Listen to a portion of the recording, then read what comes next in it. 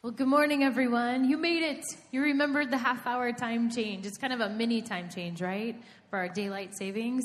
Would you please stand this morning and sing? We're going to worship our God.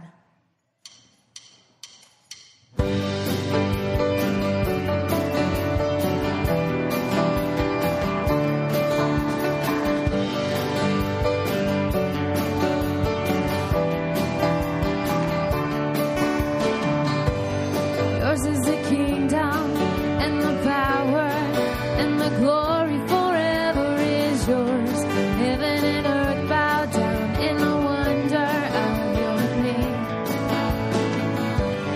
Heaven is open, death is broken, and the glory forever is yours. Nothing can overcome the power of your name. King above kings, all the universe will sing. Everlasting God, you are wonderful. You are wonderful. And the shout of the earth will be your praise. God, forever and the light unto all will be your wonderful name.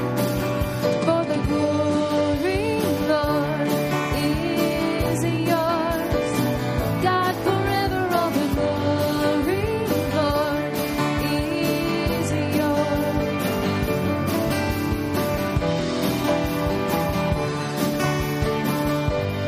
Yours is the kingdom and the power and the glory forever is yours. Heaven and earth bow down in the wonder of your name. Heaven is open, death is broken, and the glory forever is yours. Nothing can overcome the power of your name. King above kings, all the universe will sing. Everlasting God, you are wonderful. You are wonderful. And the shout of the earth will be your praise. God, forever and your light unto all will be your wonderful name. For the glory, Lord, is yours. God, forever all the glory, Lord, is yours. King above kings, all the universe will sing. Everlasting God, you are wonderful. You are wonderful. King above kings, all the universe will sing. Everlasting God, you are wonderful. You are wonderful. And the shout of the earth will be your praise. God, forever and the light unto all will be your wonderful name. For the glory, Lord, is yours. God, forever all the glory, Lord, is yours. And the shout of the earth will be your praise. God, forever and the light unto all will be your wonderful name. For the glory, Lord, is yours. God, forever all the glory, Lord, is yours.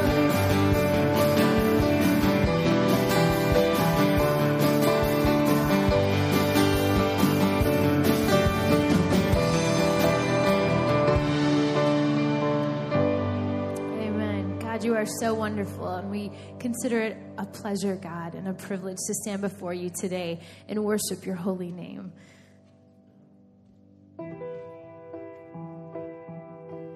Chains be broken, lives be healed, eyes be open.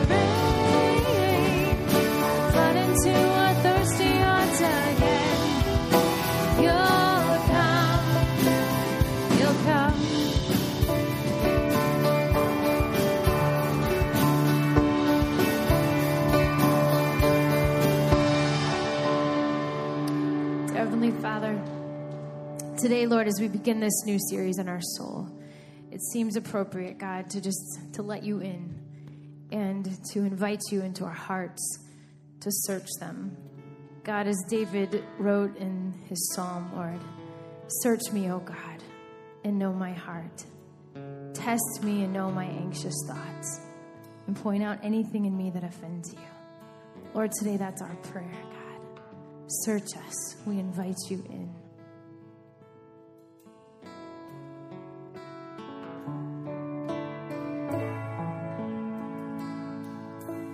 Here's my heart, Lord.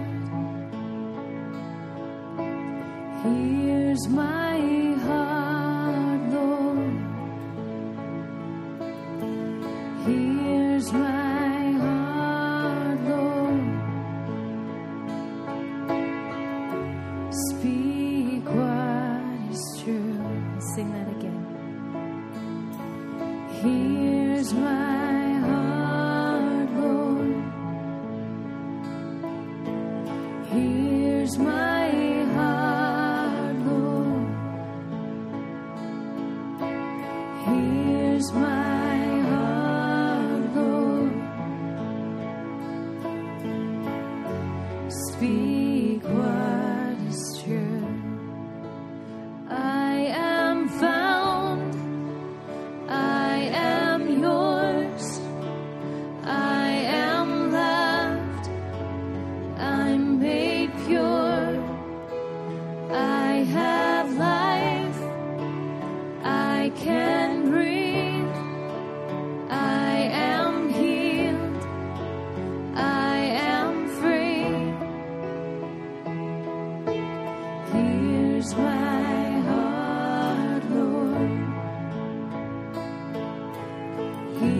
Here's my heart, Lord. Here's my heart, Lord. Speak what is true. I am found. I am yours. I am loved. I'm made pure. I have life. I can breathe. I am healed. I am free. And you are strong. You are sure. You are life. You endure. And you are good. Always true. You are light. Breaking through. Here's my heart, Lord. Here's my heart, Lord. Here's my heart, Lord. Speak what is true. Speak what is true. Speak what is true. I am found. I am yours. I am loved. I'm made pure. I have life. I can breathe. I am healed. I am free. And you are strong. You are sure. You are life. You endure. You are good. Always true. You are light. Breaking through. And you are more than enough. You are here. You are love. And you are whole. You are grace. You're all I have. You're everything. Here's my heart, Lord. Here's my heart, Lord. Here's my heart, Lord. Speak what is true. Sing, here's my life. Here's my life, Lord. Here's my life, Lord. Here's my life, Lord. Speak what is true. Speak what is true. Speak what is true.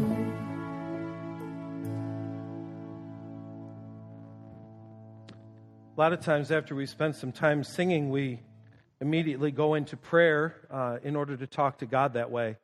But in reality, we've been standing right now singing a prayer to God. Singing to God about the condition of our heart, where we stand. I wonder if you can actually imagine yourself literally doing what that song said. Holding your heart before God.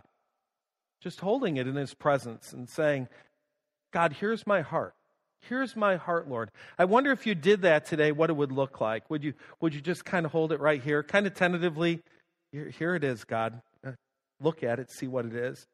Maybe you've had a really good week and you'd be going, here's my heart. Woo! You know, it's been a good one. Or maybe you'd find yourself saying, here's my heart, God. I really don't want you to see it.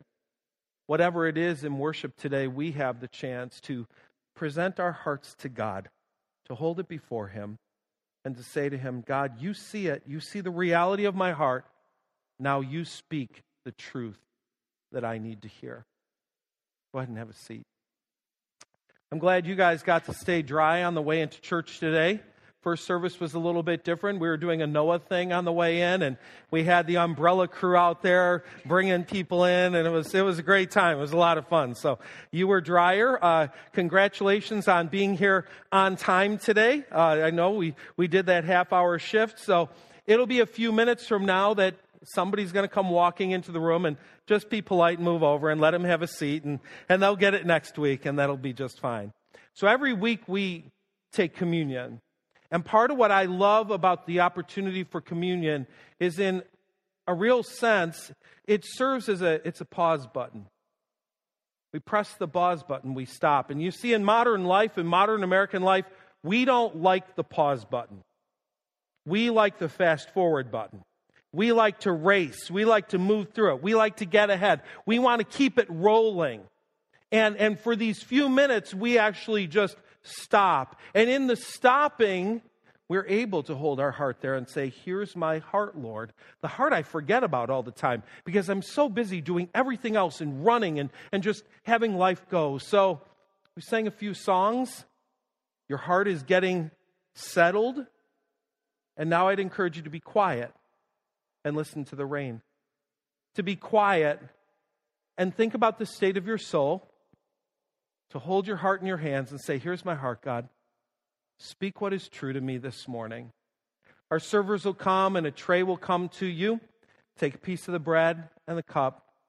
Listen to the quiet music.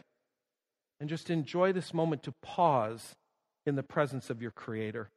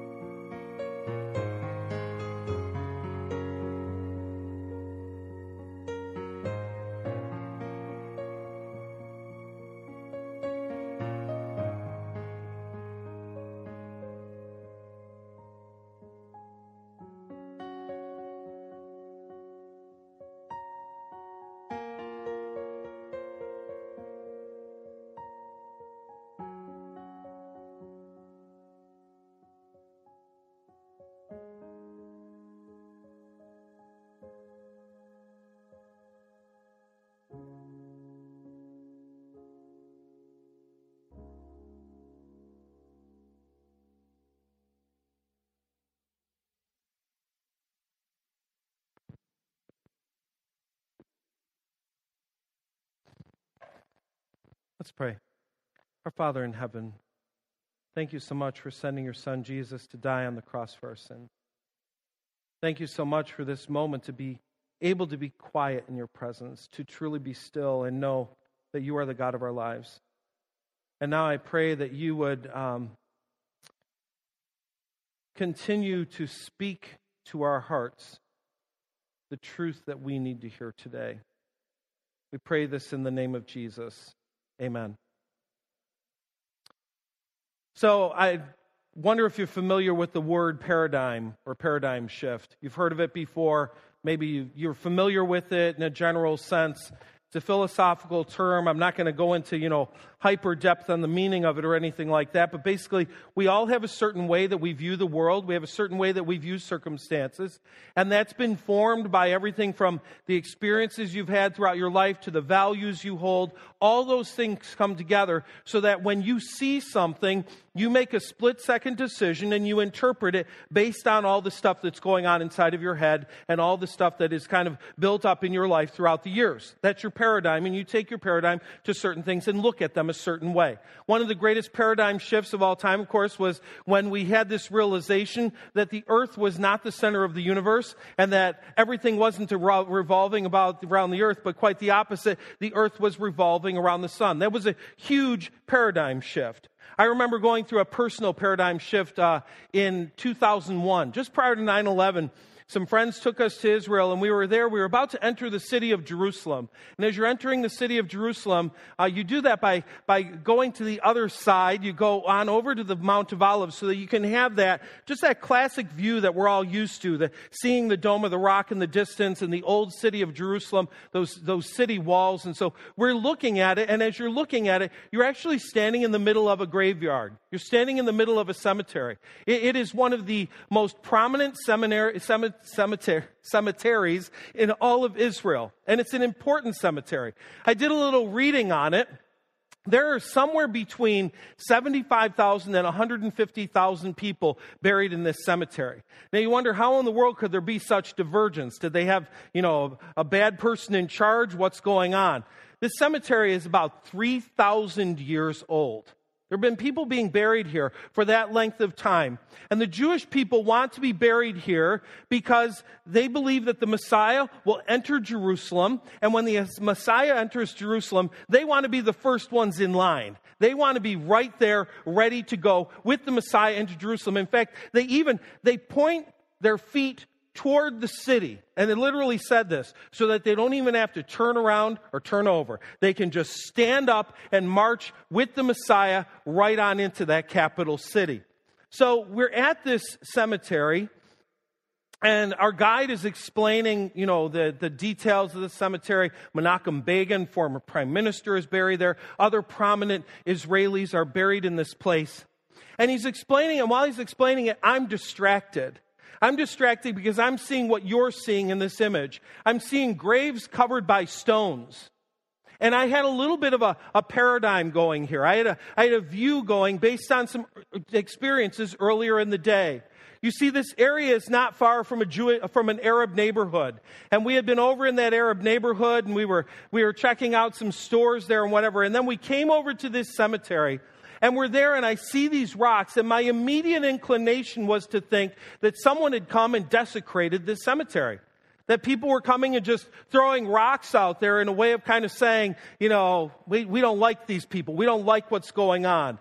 And it was really kind of bugging me. And so I finally asked the guide, what's up with the rocks? What's the deal with that? What are the rocks on the graves all about? And he said, well, this is pretty intriguing. When a person comes to visit their loved one, they'll take a stone from the side of the grave and they'll put it on top of the mausoleum. And I'm telling you what, I had this absolute immediate shift in perspective. I went from seeing a place that I thought had been disgraced to a place that was incredibly honored. I went from seeing something that I thought was just ugly and wrong to something that was incredibly beautiful. And I went from not looking at the graves that had the rocks on them, but I started looking for graves that didn't have rocks. Because the ones that didn't have rocks were the one that nobody was coming to visit anymore. Nobody was paying attention. That's a paradigm shift. When you take what you assumed and apply it to something, and you don't realize that there's really something else going on in that situation. Well, it was not long ago, probably about a year ago, that I read a quote. And the quote for me caused a spiritual paradigm shift. Now, when you see the quote, you're going to say, Dennis, really, you're a pastor, you've read the Bible, you're religious. How in the world has this quote rocked your world? And in reality, I understood the truth on kind of a surface level. I understood it. I saw it. But it really took some spiritual meaning, just a whole new depth as I rolled that quote over and over in my head. I'll tell it to you in a couple of minutes, but I want to tell you what we're doing for the summer. Tell you the approach we're taking. We are this summer talking about our souls. This is going to be the summer on the soul. And in doing so, we're combining two traditions of our church, traditions that we've held for some time. The first tradition goes back to our Shanahan Junior High days. And that was that during the summer, we like to do something that we call a dive.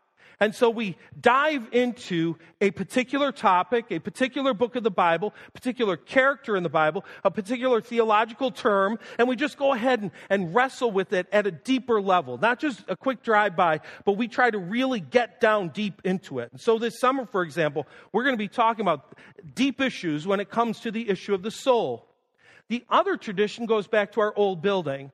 At the old building, we would, during the summer, have some of the leaders from our church have the opportunity to speak.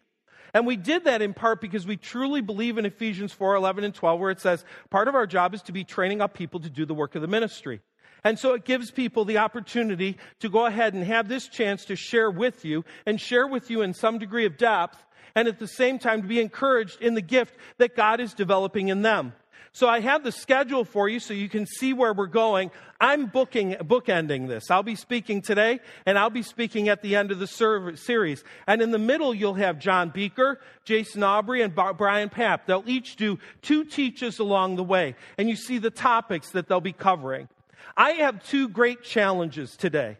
My first challenge is to whet your appetite, to make you want to come back for the rest of the summer, to convince you that it's worth talking about your soul and worth thinking about your soul. So that's one of my missions today. My other mission is to make sure that I don't preach all 6 of their sermons before they get a chance to do it. Because that would be really bad if poor John Beaker's getting up here next week and he's got to talk about what is a soul, and I've already stolen his thunder, and now he's complaining he's explaining the beauty of computer chips to us or something. So we want him to have his topic and all of them to have their topic. So my main goal today is just get you excited about thinking about that part of you called a soul. So let's get to that quote. Here it is. We are not human beings on a spiritual journey. We are spiritual beings on a human journey. Now, if you go home today and you Google this one, you're going to find it attributed to a lot of different people. There are a lot of people trying to claim this quote. Going back probably about 100 years ago, I believe it is, there was a fellow who started this quote, and it was a little different then. He said something like, we are not human beings enjoying spiritual experiences. We are spiritual beings enjoying human experiences. And others have morphed it along the way to say something like this. Now, again, you're looking at the quote and you're going, wow, you're calling this profound and deep. Have you ever read the Bible? Do you know God? You know what? This quote really rocked me. Because if I were truly honest about my perspective, if I really just kind of unwrapped where I was, I believed fully that I'm a human being and that I have a spiritual component to my life. Instead of really looking at myself as a truly spiritual being, and I happen to be experiencing the part of that spiritual life that is human for a bit. I mean, if you could use this analogy, okay, just think about this way. Let's see if you're any different than the first service. Does anybody remember being in the womb? Yeah, same deal. I don't know what that's all about. So anyway, 9 months. For some of us a little shorter, for some of us a little longer. 9 months we're incubating in mommy. Now think about this for a moment. What if you thought that was the ultimate of your existence? That's where it all happened. That's what it's all about. Can you imagine all the life you'd have missed out on if 9 months, if that's what your existence was all about? If you could do it in proportion, just think about this for a moment. 9 months, let's say you live to be 90 years old. 9 months is just a very, very small fraction of your existence here on this earth. If you live to be 90 years old, it is a minuscule fraction of the entirety of your existence, the entirety of your eternal existence. And yet we live as if this is what it's all about. Here is what it's all about. And we miss the point that we are not human beings who just happen to be on a little bit of a spiritual journey, but we are spiritual beings enjoying a human journey. The spiritual side of you is incredibly important, and the spiritual side of you involves your soul. We all get this part. We see it. We fix it up. We understand our bodies. But that inside, that soul, that's what we're going to talk about today. Now, like I said, I don't want to steal John's talk because his talk is literally, what is a soul? But hopefully this will help a little bit. Seems like the last few weeks, our family has been in touch a little bit too much with death. I told you that I did the funeral for a friend's mom a couple of weeks ago. And then this past week, we're reading an article about one of the people that Shelley went to school with who died in a car accident. And then yesterday, I'm Facebook looking, and one of my friends, it's his birthday. And I know that he's been going in for cancer treatments and that he's actually at the point of his life now that he's involved in hospice.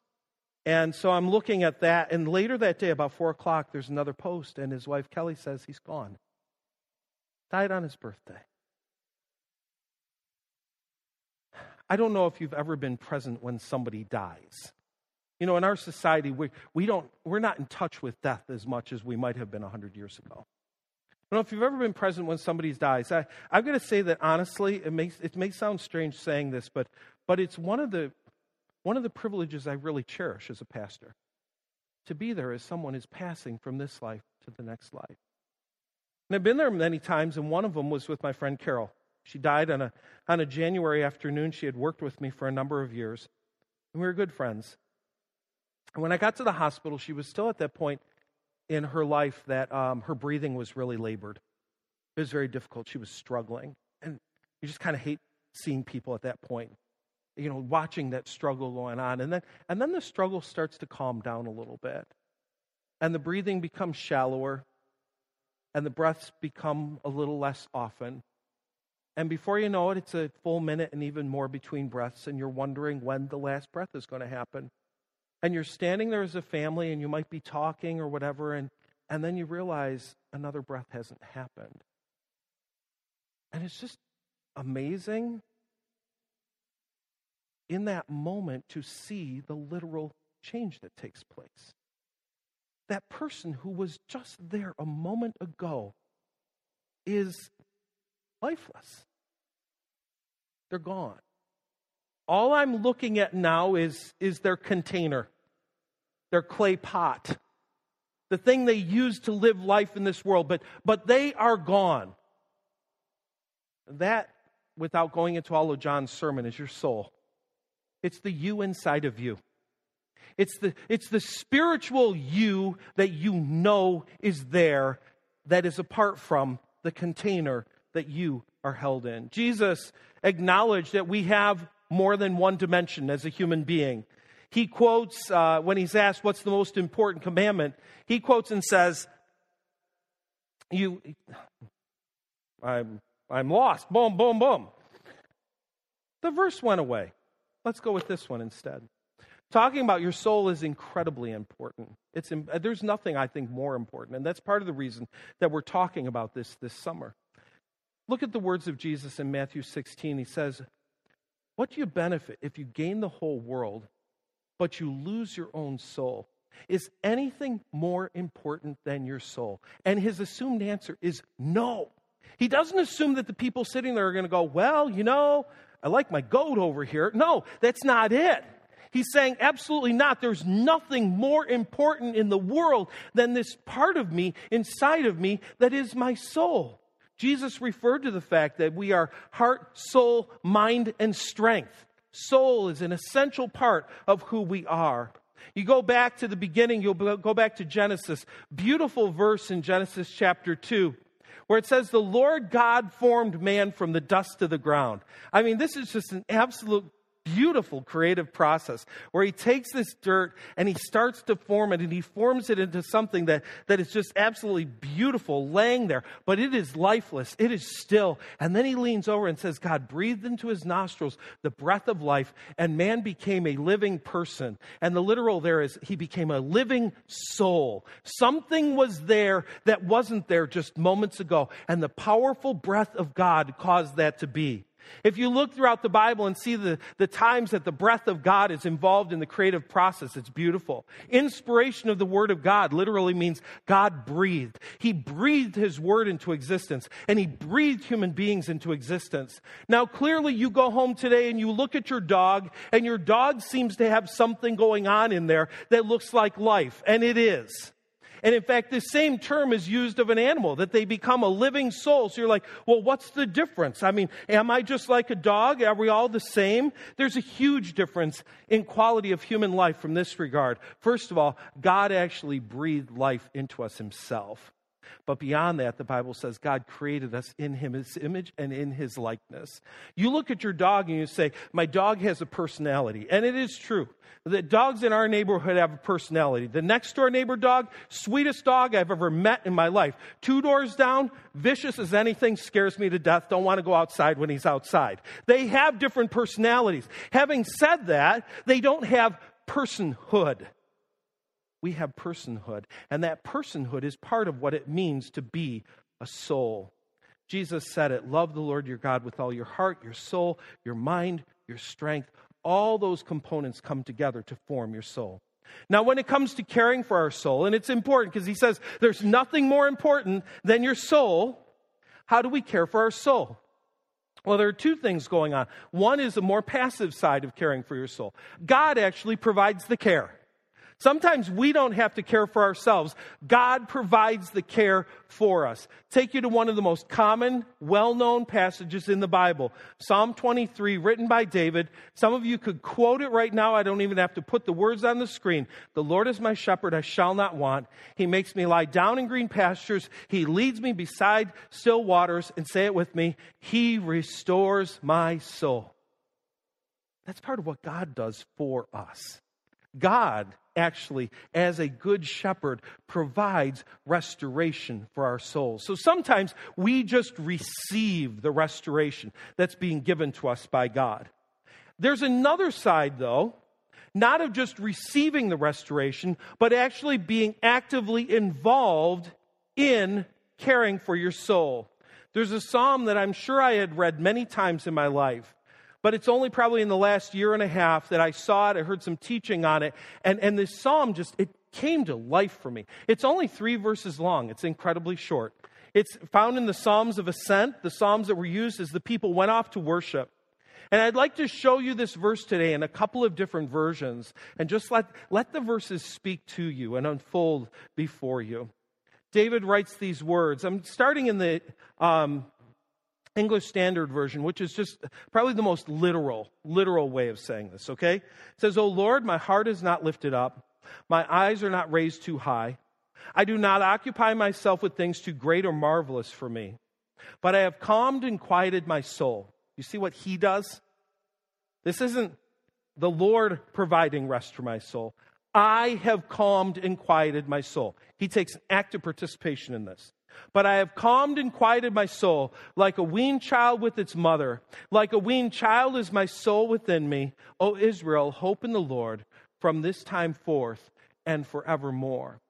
Let me give it to you in the version that we use here at church, New Living Translation. And in fact, as you're leaving today, the tables at the back, we have copies of that available. You can go ahead and take one. We love for you to read it, read the Bible. And what we like about this version is it speaks in plain American English. So you're not, confused by the English. You can just see what it absolutely says. So hear what we read. Lord, my heart is not proud. My eyes are not haughty. I do not concern myself with matters too great or too awesome for me to grasp. Instead, I have calmed and quieted myself. So the you within you. Like a weaned child who is no longer cries for its mother's milk. Yes, like a weaned child is my soul within me. And then he ends the same, O Israel, put your hope in the Lord now and always. New International Version, just a little different twist. And there's one word here I really want you to catch. My heart is not proud, Lord. My eyes are not haughty. I do not concern myself with great matters or things too wonderful for me. But I have calmed and quieted myself like a weaned child with its mother. Like a weaned child, I am content. That's what we're talking about. Just a true contentment, a satisfaction in soul and spirit. Israel, put your hope in the Lord, both now and forever. So let's go back to the first version again. And I want to just kind of tear this apart as it pertains to understanding the care of our souls. David begins this passage by talking about two enemies of our souls.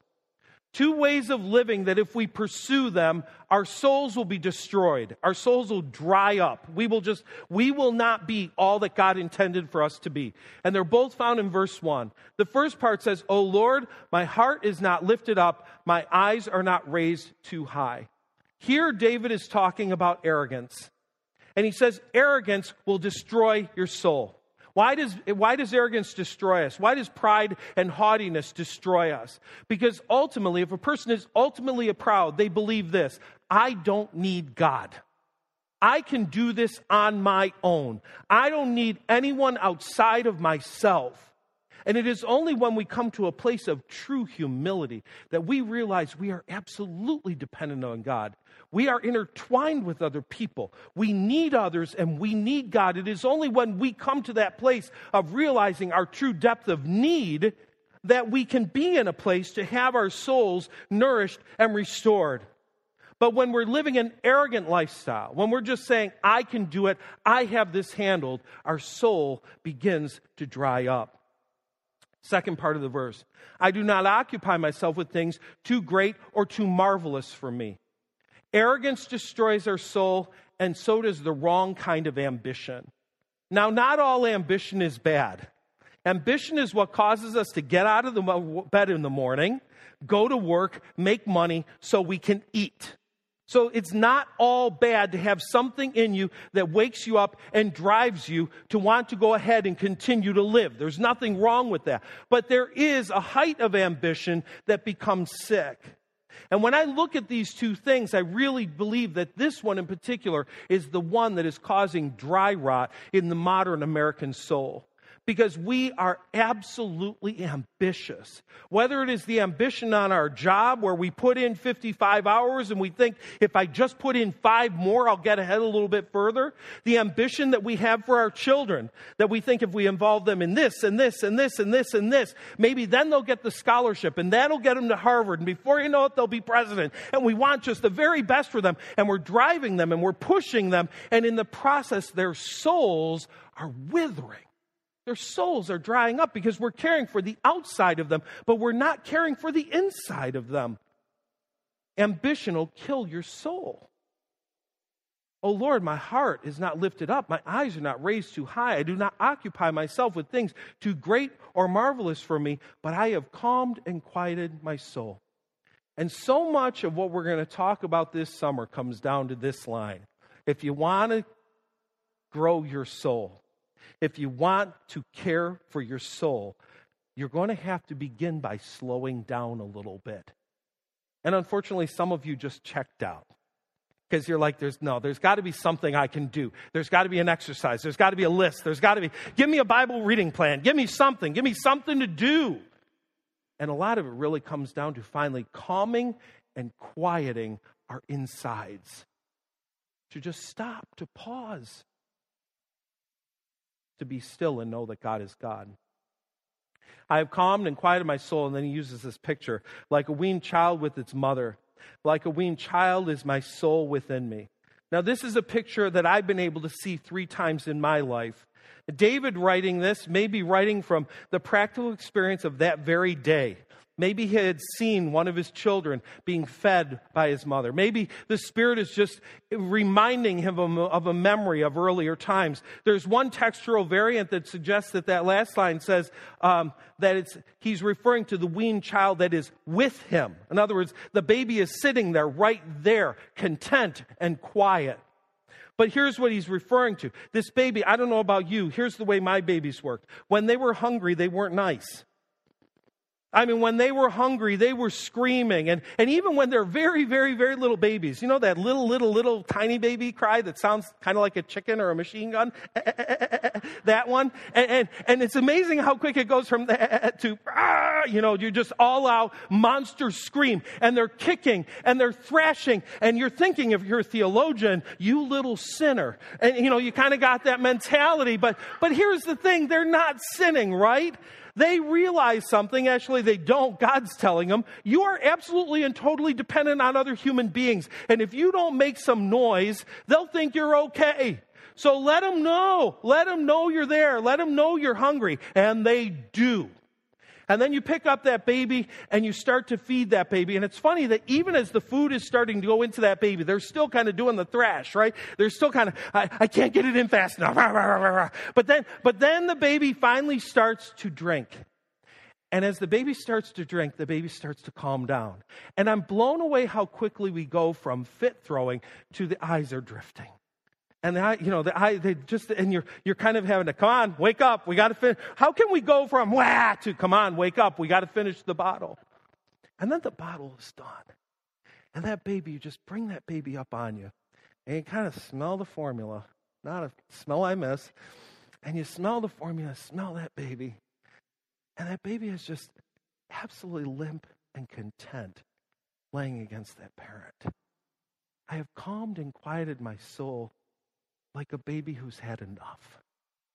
Like a baby who is full and just enjoying resting against the chest of Father God in heaven. It's a beautiful picture. He ends by saying, hope in the Lord. That's the only way you're going to find this kind of rest for your soul. So as we're going through this series, we're going to talk about our souls, the condition of our souls. And I'm going to ask you a question. A question that the old guys and the older women used to ask. Bygone era. An era that was less materialistic and more spiritually minded. They'd ask this question that would probably be a little awkward in modern times. We ask things like, how's work? How are the kids? How's fishing? How about them Cubs? Stuff like that. These people would ask each other this question. How is it with your soul?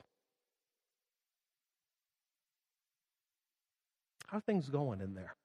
It's funny, we walk into a place like church and we put on a pretty good look. We dress all right. I mean, today some people came in looking ratty because they were wet, but outside of that, you make the effort to look nice and smell nice and be nice, and yet it is quite possible that inside right now you are melting. You're falling apart, or you're screaming inside, or you're so sad you can barely stand it, or you're just going, I am in the best place I've ever been. The you inside of you. How is it with the you inside of you? How is it with your soul? I've got a couple of questions that I want you to work on this week. That one might work for you. Let me go ahead and ask it a little different way. Where is my soul on the hungry baby scale? Okay, so take that hungry baby picture. Where are you? Are you laying in the crib, thrashing, screaming, nobody's paying attention to me? Maybe you're just finally starting to get that bottle and something's going in, but it's not going in fast enough and you're still kind of restless. Maybe there's a degree of contentment that your eyes are starting to drift, or maybe you are so satisfied that you just find yourself laying against the chest of your Father God in heaven and saying, this is living. Where are you on the hungry baby scale? What's going on with that soul inside of you? Now, maybe the hungry baby doesn't work for you. You're a dude or something and you're into monster trucks. I don't know. You got some other image going in your mind. So here's what I'd like you to do. What picture would you use to describe the state of your soul? Maybe you don't want to go with a baby and the condition of a baby that's fed and full. But what picture would you use? In fact, you might even want to be a little bit creative and take Psalm 131 and rewrite it for you. Rewrite it with your picture. And maybe yours doesn't say, I have calmed and quieted my soul. Maybe yours right now is saying, my soul is screaming like. And you fill in that blank. But I want you to take some time this week to think long and hard about the condition of your soul. And why? What will it benefit you if you gain the whole world but lose your own soul? Is there anything worth more than your own soul? And the answer is no. Your soul matters to God, and it should matter to you. So take the time to think about the condition of your soul, because quite honestly, we can't go on talking about what to do if we don't even know where we are yet. So take some time this week to think about the condition of your soul. Let's talk to our Father in heaven together. Oh Lord God in heaven, I pray that we will be able to experience, if we've not experienced it already, the beautiful rest that comes when we calm and quiet our soul and we're able to take our head and lean it on your chest and just enjoy your presence the way a baby enjoys being full and content and completely satisfied. Meet us where we are. I know you always do. Help us to be honest about where we are. Here's my heart, Lord. Speak what is true. And as we hear you speaking the truth, help us not resist it or distort it. Help us to hear you and be completely changed. In Jesus' name, amen. As our servers move to the back to receive the morning offering, you'll notice on the inside of your folder, this is the first week that we didn't put an envelope in there. It's okay. Again, you can just place your offering straight in there. If you need, the only times you'll need the envelope, again, is if you want to claim cash on your taxes or if you're mailing it in. So if you want to grab some because you just prefer the privacy or you like to use the spots on the envelope to designate where your tithe goes, you can go ahead and do that. So our servers will come receive that now as we talk about our summer activities. Now, as for summer, we have, again, in that bulletin that you got on the way in, there's all kinds of stuff going on. So I encourage you to check those out. The next one that we have is next Sunday. So next Sunday, we are going to flood Culver's at about noon, right after second service. And Dave McPhee told me after first service that apparently there was an accident where a truck got hit by an Amtrak train and lost thousands of pounds of bacon this week. The good news is that the butter burgers and the cheese curds were not affected. So, again, we can load up on those. And again, it'll be just a really good time to connect and have some just incredible food. So make sure to get involved with that. Also, with summer for students, our 8th graders are moving up tonight, which is really exciting. So again, if you were an 8th grader and now you're a freshman, I see a couple of you in the room, you're joining us here tonight. This will be actually this week with both Revive and Refuge. We're going to have a 2-hour time slot. So tonight, Revive will meet from 6 to 8. Refuge will meet a half hour earlier this week, 6:30 to 8:30, and then we're going to kick it into a summer schedule that all the kids will be receiving. It will be posted online. Everything will be good to go. But so this week is the last week of somewhat normal times, just to let our newbies have an opportunity to see what the general nights are like. I also would encourage you to check out the website, to go to the Journey Group tab and sign up for our soul keeping Journey Group. So this will be in addition to our series. We'll get a video from John Ortberg just to get some supplemental teaching on what happened on Sunday. And we'll also be going through how to handle our soul challenges that we're going to be getting. So speaking of challenges, we have one coming right now. So get ready for that.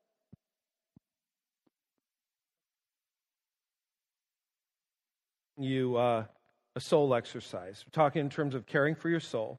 I want to give you an exercise that you'll work through just to try and be practical. And I know I've already given you those questions, and the questions aren't the soul care exercise, okay? This is something that's different. So if you're going to care for your soul, one of the things that you're going to have to do is something that you probably won't like doing.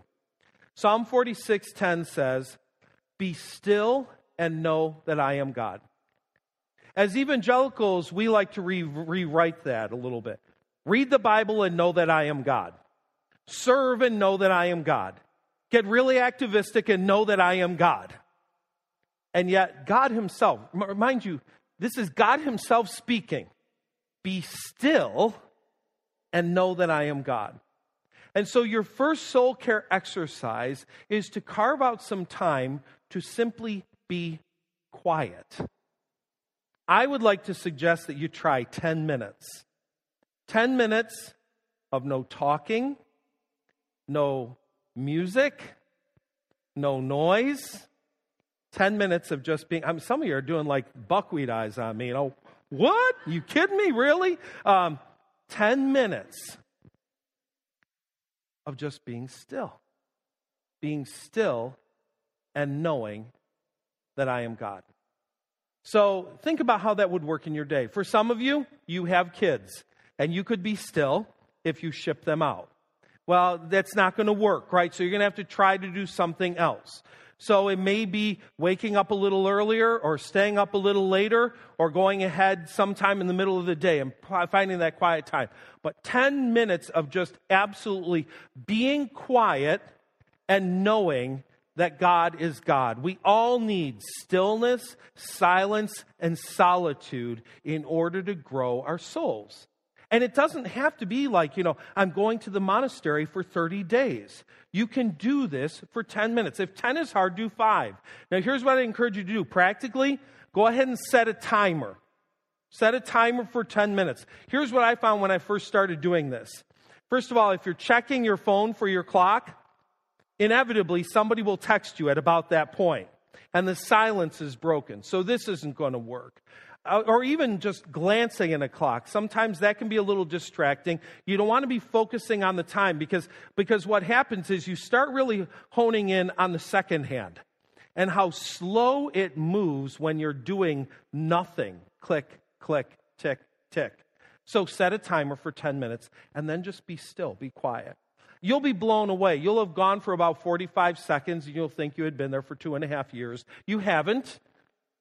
Be still for 10 minutes. Now, this is going to happen to somebody, and I would say probably a lot of you.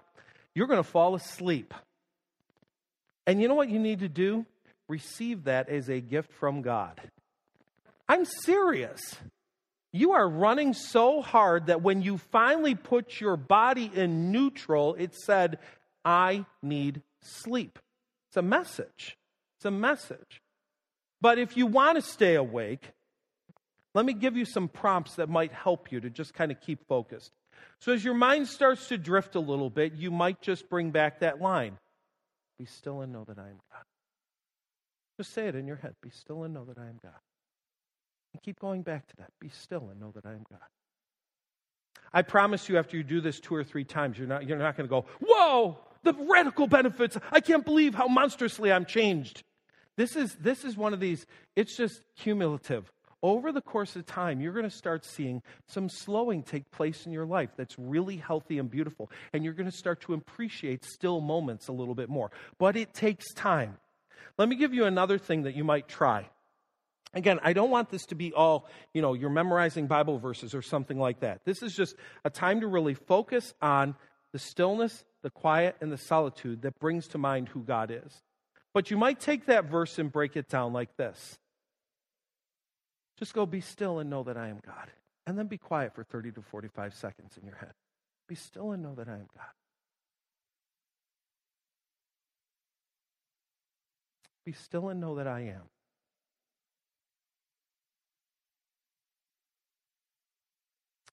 Be still and know that I.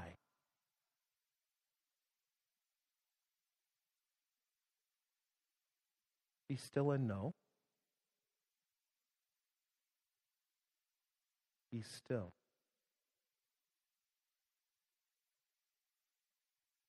be. I'm telling you what, the first couple of times I did this, it's just incredible. The things that, when you hear that different word at the end, but you hear God saying it, when you hear God say, I am, and it throws your mind back to the Old Testament where God says, I am that I am. I am God. Or just that simple word, be. How often do we, you know how we would write it? Do. Just be. Just be in my presence.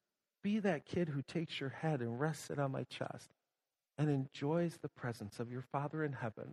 So if this prompt works for you, go ahead and do that. But the bottom line is, I'd like you to try 10 minutes. For some of you, 10 minutes, you're going, that is a lifetime. I will never, you just asked me to run a marathon. Okay, try 3. Try 5.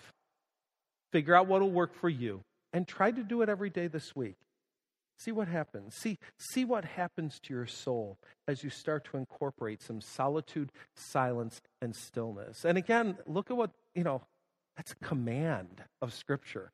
Be still and know that I am God. This isn't like, okay, if you want to be hyper-spiritual, try this. He's saying to all of us, be still and know that I am God. So, you didn't talk about butter burgers and cheese curds in this one, did you, or did you? You did? Sorry, I was focusing on other things. I can't believe people do that while people speak. Why don't you go ahead and stand up? Stand up, because you're going to need the exercise for next week as you get ready for taking in all that junk. We're going to pray together. Now, Father in heaven, I thank you so much for being able to spend some time together in your presence with other people who love you. And I pray that you will help us to find the quiet time this week, the time alone to be still, to enjoy solitude, to be silent, and to just know it. Know that you are God. We pray this in the name of Jesus. Amen. Thanks for being here today. We'll see you.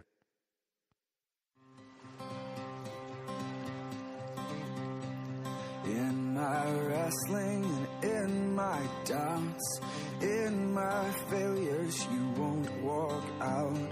Your great love will lead me through. You are the peace in my troubled sea. Whoa, you are the peace in my troubled sea.